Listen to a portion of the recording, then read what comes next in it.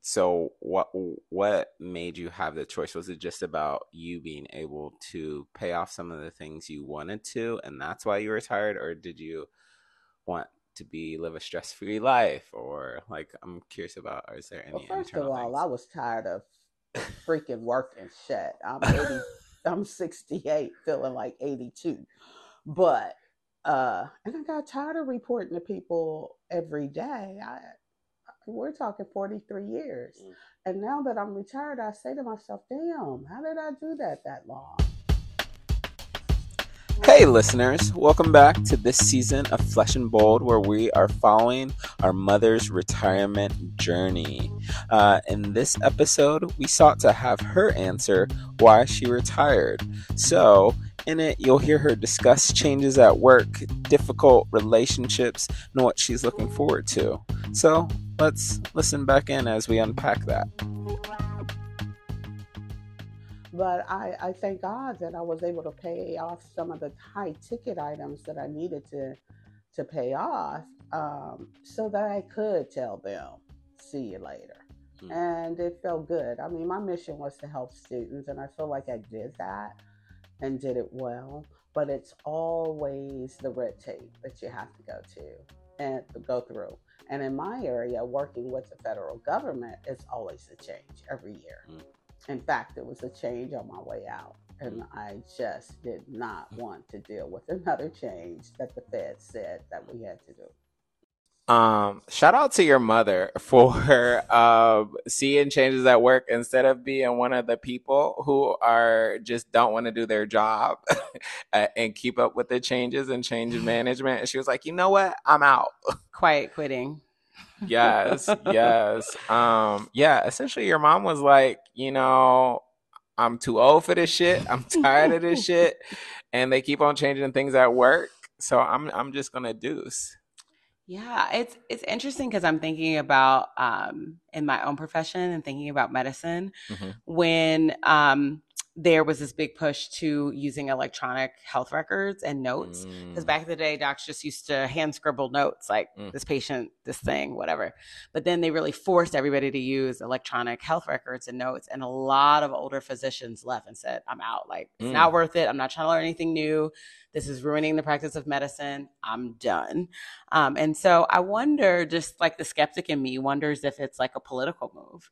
Do you think that like these different industries use these new regulations to actually push out older people and allow more new people to come into the workforce? Like they're going to have more regulations, have new products, have new things to really force them out and shift people to retire. That's interesting. It's the cynic in me.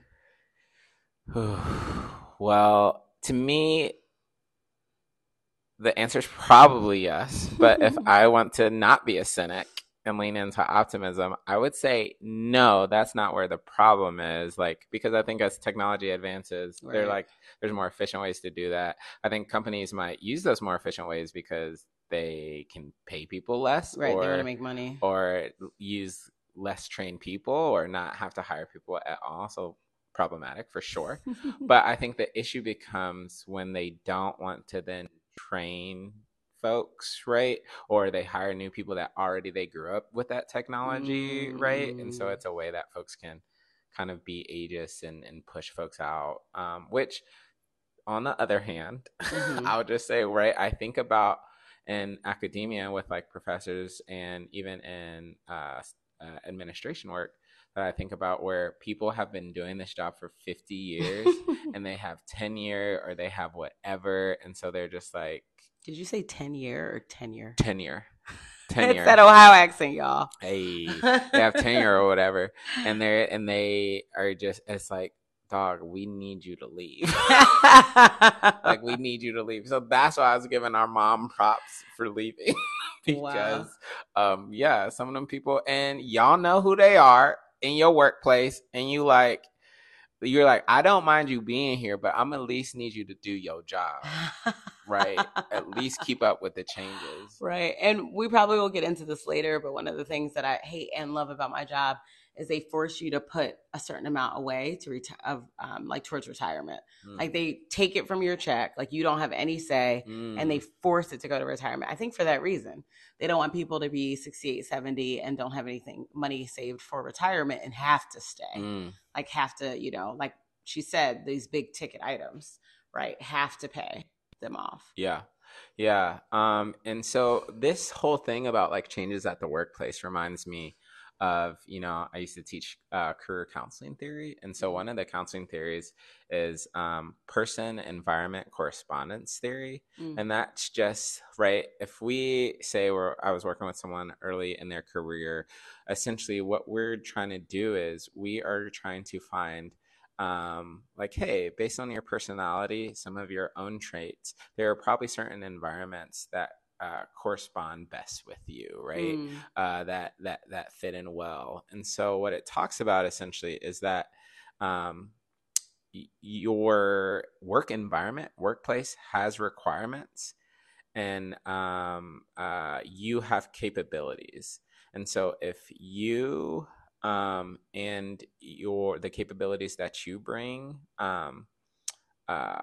match that environment and the requirements of the environment, then you'll have satisfaction, and then you'll maintain. That means maintenance. You'll stay in that environment. But if their requirements, right, that they have, and you have different capabilities, that's going to equal dissatisfaction, which is going to lead to adjustment either on the part of them saying deuces or on the part of you. And so, right. And so I think about, right, as capabilities change, or those different needs that you kind of brought up, as technologies, things advance, right. There might get to a level based on all these other things that are going on at like mom's job, where she was like, I no longer either have the capabilities or are willing to develop those capabilities. So you know what? I think it's just my time to go. So yeah, that's person environment correspondence theory. So when mom was talking about that, that really stuck out to me, because that's something that I've talked to our students about. That's interesting. Yeah, I kind of think about my own job, and I do feel like the environment and the capabilities are there, but at which point, like, those things change. Yeah, you can either decide that you're going to change, or decide that, like, fuck this job, I don't need this shit, you know, like, and leave. So that makes sense to me, 100%. Yeah, so that was like mom's like biggest thing around. That was her first, I'll say, thing when I asked her like why retire. When we asked her why retire, she tired of shit, and shit is changing.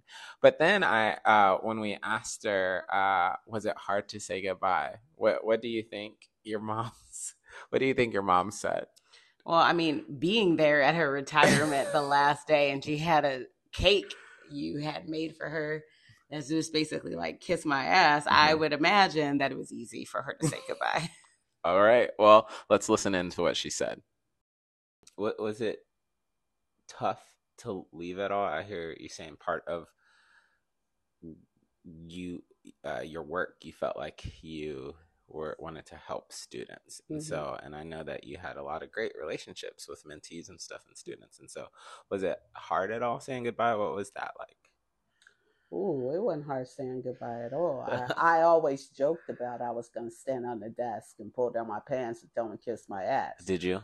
I did it non-verbally, not having a goodbye party, retirement party, or whatever. You know, that was a message that, you know, you got to treat folk right, especially hard workers.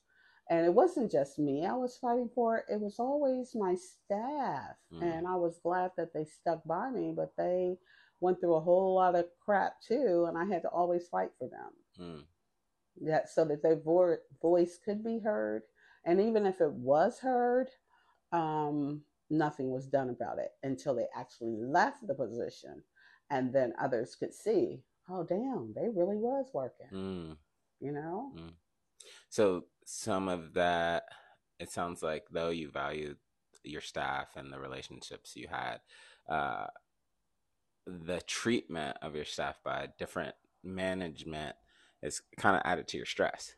Oh, it definitely did. And, you know, I could handle the stress. I didn't really care about them coming at me. But when you come at people that report to me and they're coming in my office crying, we got a situation. not making grown adults cry. Oh, yeah, on a regular, and folks that were pretty strong in my eye, but you can only take so much abuse. What do you think about mom's reaction? It's exactly what I expected. I mean, I didn't know that she wanted to stand on the desk and pull down her pants. Glad she didn't do that. We need those benefits, those pension things from the state. Thank you, Ohio. But yeah, that's exactly what I expected that she would say. She's not built, nor does she want to work her whole entire life, and she doesn't find joy in her job necessarily. For sure. That yeah, I'm glad she didn't too, because we need those Oprah's checks. She had a good state job, so we definitely need it. But when she was talking, I was trying to like rack my brain. I don't know if she had many conversations with you, but she did with me around we don't, thou who shall not be named. But she used to have a boss, and she used to talk about like how she would often have to intervene or mediate, and sometimes that boss, he would come at her incorrectly. I would say, for the sake of so that our listeners can understand, her boss was a cis white man who is also gay, and he would come at her incorrect, and she had to be like, no, you will kind of not talk to me that way. And so I recall us, mom and I, having many conversations kind of around that. Did she ever talk to you about what was going on with her in the workplace?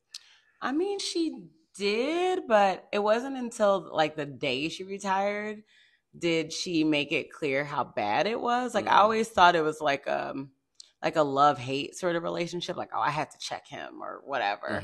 But I didn't think it was that, like, it was weighing on her in that way until the day she retired, and she said how bad she was so happy to be out of there and how like this reign of terror was over. And I don't think I fully got that in our conversations. And what's wild is, even when those were brought to I guess higher leaderships attention, they still hired him. They kept him, right? And they just gave him a job where he no longer manages people directly, which that joint is wild to me. But that to me is like society as well. But for certain people, your ass would have been fired with the quickness. I remember when you talk about not knowing until last. There are often times when mom would tell me stuff, and I said, "You need to go to HR. Like, go to HR for documents, records, because you have higher leadership and folks saying these things that are problematic, racialized, gendered kind of comments." And I just thought it was wild, and she never did, and I was like, girl, you have to love yourself. Love and protect yourself. I kind of also feel like, even if you do, like, you're talking about your direct boss. I always thought about this, like, when the people that are supposed to like be, your protector in a sense, or like the person who's supposed to look out for you, or your boss, is abusing you, then who do you really, really, really, really go to? And how do you prove yourself? Because a lot of people don't believe you, right? Depending on who you are, what you look like, your position, all those things, like, how can you be believed? I thought about this again, like within the context of where I'm at. And if your boss is the one who's doing harm, and if there's no one above your boss, right, then what? What do you do? Or what do you do when, because this happened with our dearest, when the person above your boss is also making problematic comments, right, statements. But that's why I say go to HR. To our good listeners, go and have documents, because it will probably only get worse. And so you don't want the first time you go to them to be when you have popped off because of all the things that have happened. That if you didn't report, and they have a higher status level than you, and you are of marginalized identities, right? You gonna be the one on the chopping block. That's fair. Yeah, I think at the very least, keeping records of it, like on this day, this time, this happened. Yeah, I think you're right about that. I don't know how much will change. Again, that's the cynic in me, but at least you have documentation. So at the very least, if your ass gets fired, you have a case. You got a case. You got a case at the very least. Yes. Yeah. And when Mom was talking about what really stuck with me was her sharing that folks would come to her office crying. Your mother and I have a running joke that she says that she is also a counselor, and I'm like, show me your certificates, your papers, whatever, right? But needless to say, I think it's important, for the sake of saying this, is that many of the people that were reporting to Mom were also Black women. Or had a also marginalized, historically, traditionally marginalized identity in society. So also gay men, gay white men reporting to her, folks who are younger in the workforce that may be devalued in certain things. And so so I think that's important to note because one, right, we've seen many studies that talk about the lack of people of color and other folks of marginalized identities holding higher leadership roles and them being in kind of the middle management and lower roles. And so I think that also existed here. And so I do think there's a racial dynamic and component that's at play that probably our listeners know well about. And I think we've talked about employment and wage gaps and things that exist. But I also, in hearing Mom study, I was curious about what is the workplace treatment and discrimination among different kind of minority groups. And so I looked at a study that was done by Fugledin, Outerman, Charles, Kershaw, Stafford, Howard, and McDonald that literally looked at the prevalence of workplace discrimination and mistreatment. They call it the acronym WDM. They looked at, which I think it's important to mention, a national sample of older U.S. workers. Essentially, the prevalence of workplace discrimination ranged from a high of 25% for Black women, surprise, surprise, and a low of 11% for white men. And then in general, Black folks reported a 60% higher rate of discrimination as compared to white people. Women reported a 53% higher prevalence and of discrimination compared to men. And so, and I bring this up to say that intersectionality, right, is always at play. But these experiences, we know that they're happening, and they're happening pretty prevalently among everyone. And so I'm not surprised that because of the identity of Mom's coworkers, that those were the experiences that they were having. I mean, I was also thinking about, I was trying to think back to my business school days. I'm glad I'm done with that. But I was thinking about two things. One was this sort of network effect. It's not the right word, but it's like when a central person leaves, right? So Mom, I'm assuming, right? Like that had all of these people that reported to her, people of marginalized identities, who she, she created this bubble for them. For sure. In this area where they could still work in kind of a hostile environment. But she provided some sort of protection, counseling, whatever you want to call it, so that they could still work there and they could still be effective. And, the question is, what happens when those central nodes leave, right? If they go to another job, a lot of times people just follow them. But I'm not sure what exactly happens when they retire, when they exit the workforce. Do people just go to different places? Are they able to stay put? Or what happens to those central nodes? So that's one thing I thought about. And the other thing I thought about was this kind of equity theory, which is people are always thinking about equity and always comparing themselves to other people in the workplace. So if you're talking about pay versus recognition, who's being recognized, who's not being recognized. And I just thought about that too, when you think about these marginalized identities that are being discriminated against. So even if their output is super high, if they're not being recognized, if they're not being paid appropriately, then again, they are probably more likely to leave. And so what happens to our society when we've got bright people that are being discriminated against that exit the workforce?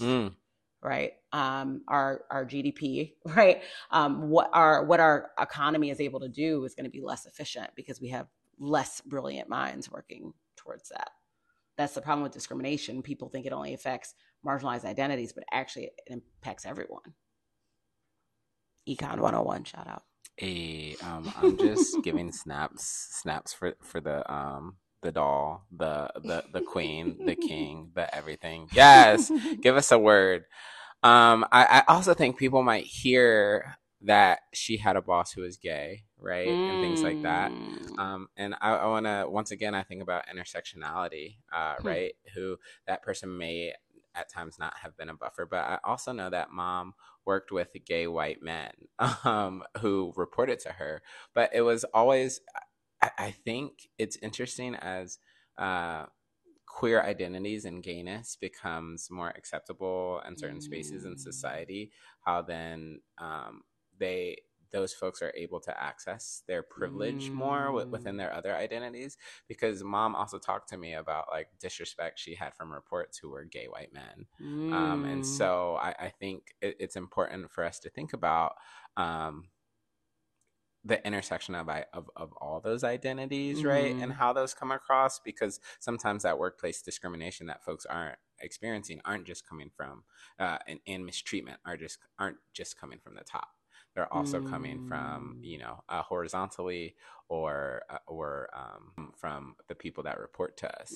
But right, queer folks experience their own kind of harassment and treatment. And so I know that mom was trying to be a buffer with that as well. But, gay folks can be problematic too. There's been studies done that you're absolutely was a little too. Because Black people, everybody, everyone, we're all raised in this milieu, so everyone can be problematic. But there's been studies done. There's not a lot. Don't try to come for me. You got that? It's not a lot specifically because I have had experiences with white gay men at leadership, which have been shout out to their queerness, but the whiteness and manness does be coming through. But and there hasn't been like too many studies about when they're just experiencing the workplace, but also like from mistreatment, but also how they exemplify or perpetuate kind of privilege and mistreatment. But there have been some studies done that since we're on the topic, I just like our listeners to consider that, right, when we think about intersection, gay men discriminate against feminine gay men, and that happens oftentimes in the workplace. And so there are different kind of ways in which once again, this is an intersectional issue, and I think one that your mom definitely felt. And I know that you talked about retaining great talent. I know that one of mom's closest colleagues ended up moving to a different office. I think at her encouragement, right? Yeah. Like, this is a hostile place, you should leave, right? And maybe part of that was she knew she was going to be leaving soon. I don't know. But I remember, and I don't know how early this was, but as early as I can possibly remember, mom working and talking about her previous boss and saying that he was a gay man. And she's like, I don't know why he thinks gay and Black is the same. I just remember her being like, he thinks he can relate to me because he's gay. And obviously, like you said, gay folks experience their own discrimination and their own path, right, in the workplace that is riddled with like discrimination and bias and prejudice and so on. But I remember her making that comment thinking like, we have something to talk about because he's gay and I'm Black and we don't. Like, he still can move through the world as a white man, for sure, especially. And she said, unless he tells people he's a white man, right. So he doesn't necessarily have to hold on to that marginalized identity unless he wants to. Right. And meaning, and I don't know, she didn't say it like that at the time, but essentially like he thinks we can be buddy because we're the same. And now as she went through her career, she continued to make kind of references to, him moving up and him being able to get things that she wasn't able to get necessarily. And so I find that interesting. What do you think about that? Like, should the marginalized people like stick together and fight the system? Or do you really feel like in the US it is race and gender that is the privileged status? And so even if you hold these other marginalized identities, if you have the golden ticket, so to speak, in the United States, being a white man, it doesn't matter. Yeah. So what do I think? I think privilege is privilege and rooted in power, and it's hard for people to recognize sometimes they're privileged when they have a marginalized identities. And the only reason I'm saying that is because I think there will be always some misunderstanding or a difference in prioritization and needs. However, one thing that I will always say, and I truly, truly believe, when we raise the voices and the experiences and implement the needs of the folks who are the most marginalized, it raises the water for everyone. And how do you decide who's most marginalized? I would, because to mom, the white gay men think it's them. I would center Black, disabled, trans women. And I mean, the list could go on, right? But I have found the spaces where, right, those folks have been centered, right? Everyone's needs gets met. At least a lot of people. And I'm seeing it now in the work that I do when we think about kind of like disability. Like, these are the needs of folks living with disability, and accommodations are often the bare minimum. But everyone would kind of benefit from, like, why aren't there always captions on videos, right? I mean, how many people that may not have a disability that has been identified, right, are watching Netflix, watching their shows with captions? Because I watch every show with exactly, captions. and I can't go back. Literally every single show. Can't go back. I have no idea why, but I absolutely need to watch it with captions. I can't go back. Right? I don't know if it's age or what, but I love it. Yes, but I'm just saying, and right, that I just say that point because I feel like a lot of people can connect with it. But like, if that just becomes the norm, right? It's beneficial to many people, right? And so that's just my point of right. If we stop centering those identities that have retained and been given power in our society, I think everyone would benefit. Well, even those people, right? That hold those privileged identities. So those were, your mom talked about it wouldn't be hard to say goodbye, but truthfully, she did mention a couple of things that she thought she would miss. She would miss some relationships, but I think for her, like, if y'all were close and tight, y'all gonna be close and tight. And so that's how she feels. So like, she said, they know where I live. We don't need no party. Exactly. If they down with me, they know where I live. They can come and say happy retirement to my face. Literally. I said, oh, okay. Yeah. So she said she missed that and the, like, just vibrancy of living, being surrounded by on a college campus. Which I get, because that's one of the reasons I enjoy my work as well.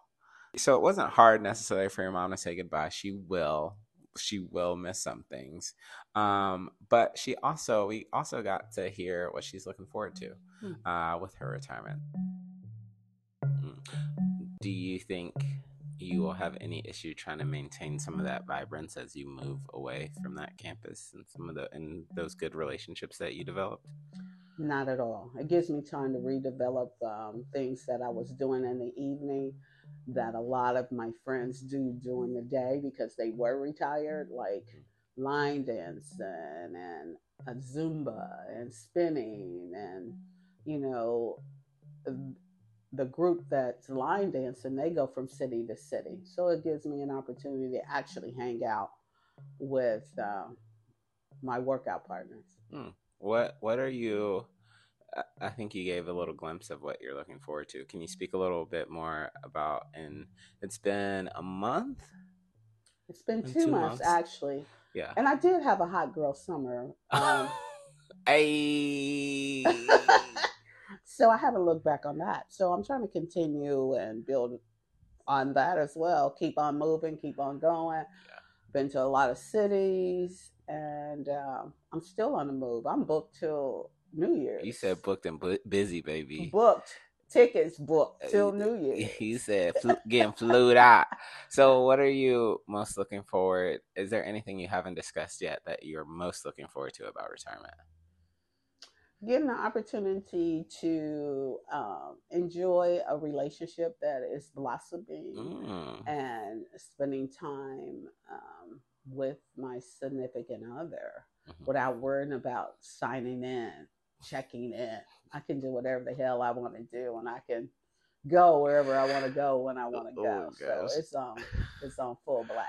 Are you saying that because the last couple of months when you was working, you had to make sure your green screen was on, but you was still talking to your boo on the side as you were quote unquote working from home? I'm trying to adjust to not having to do that. You know, I have to tell myself in the morning, damn, you ain't got to be green today. You ain't got to sign in, and it's a good feeling. It's like I don't want to say burden lifted off of me. But damn, a burden kind of, because you got to be accountable, and I've always been accountable in my position. Had to be. Yeah, as you said, you're working with the federal government, can't mess with the feds. Exactly. So, is there anything? So that's what you've enjoyed about your retirement so far. Is there anything you're looking forward to that you didn't mention, other than your boo thing? You know what I'm saying? I'm looking forward to spending more time with my grandson, my children. I can hop on a plane anytime I want. Yeah, you be doing that. Yeah, and I've started to do that and feel free about it because, I can take him to school, go to his games. I can stay in Chicago 3-4 weeks if I wanted to. I mean, it's all open game. Yeah. What kind of decisions, hard decisions maybe, or decisions, because now you're retired, are kind of big decisions that you feel like you're going to have to make or you're kind of grappling with? I've been blessed, and I thank God for that. And I've been able to project in what I need to do.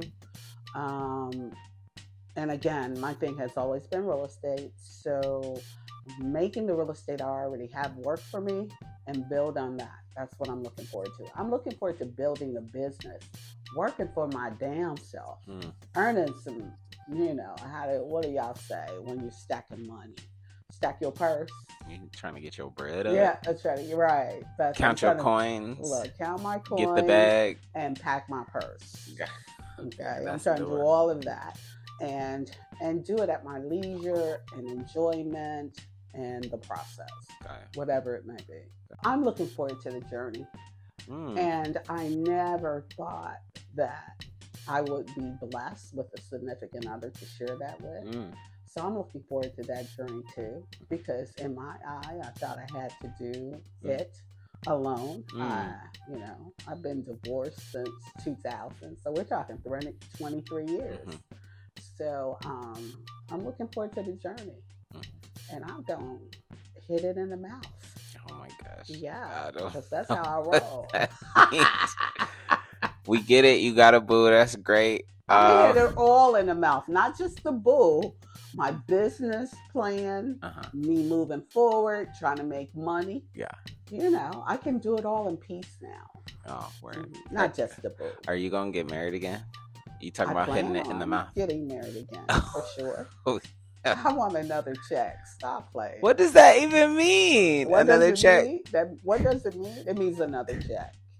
Period. You said a dual income household. Hey, I ain't had that in a minute, y'all. That shit feel good. It used to. Does your paycheck count as income, or is it a retirement check? So you just gonna take his check? Oh yeah, I already said that. Yeah. From the jump, I gotta spend your money, and if you got a problem with that, I ain't the chick for you. Yeah, so it's understood. Okay. Yeah. What is understood doesn't have to be explained. Exactly. There you go. Exactly. Well, I'm glad y'all got it worked out. Right. We do. Every time your mama has these kind of lovebirdy feelings, girl, I have to I have to stop myself from sharing my immediate reaction. She said, "You're fine with it. It's just me that I'm the problem." Apparently, yeah. Devin was fine with it that the first day he met him. Oh gosh, So. yeah. But anyway, your mom. These are a lot of things. Your mom shared a lot of things that she's looking forward to in her retirement and time to come. And I'm excited that we'll get to explore some of those things in a deeper level this season. Yeah, I'm looking forward to it, and I hope that we can also dive into like things that helped her get there, as well as things that prevented her from getting to retirement. Because I don't know, I would guess that 68 is probably older than most white Americans have to retire. So I would want to think about that too, but also thinking about what do those things look like after retirement? Like what does marriage look like? Especially when you have all your money stacked. You joining incomes and whatever, and being financially wise about stuff like that too. So I'm excited to see where this journey takes her and takes Flesh and Bold. For sure. Well, your mom left us with one more gem about what she really wants us to focus on. Okay. One of the themes of our episode. So Nia and I will be following your journey through retirement for this season. Are there any topics you think you want to speak about during these episodes? Yeah, I guess one of the things I would like to tell folks that are younger, make sure you plan while you're young. Plan your finances. How is that going to look? Because I talk to a lot of young people now that don't have a 401k from the job. The job has always matched mine, and I've been blessed with that. So what it means, if you don't have one, you need to double up, because things are more expensive. And if you're like me, you don't want to change your shopping habits. I still want to shop. And so in order to do that, plan, look what you're doing. Be real careful about your finances. That's what I would say. Okay, so it looks like retirement preparation is next. Until next time, listeners, stay bold.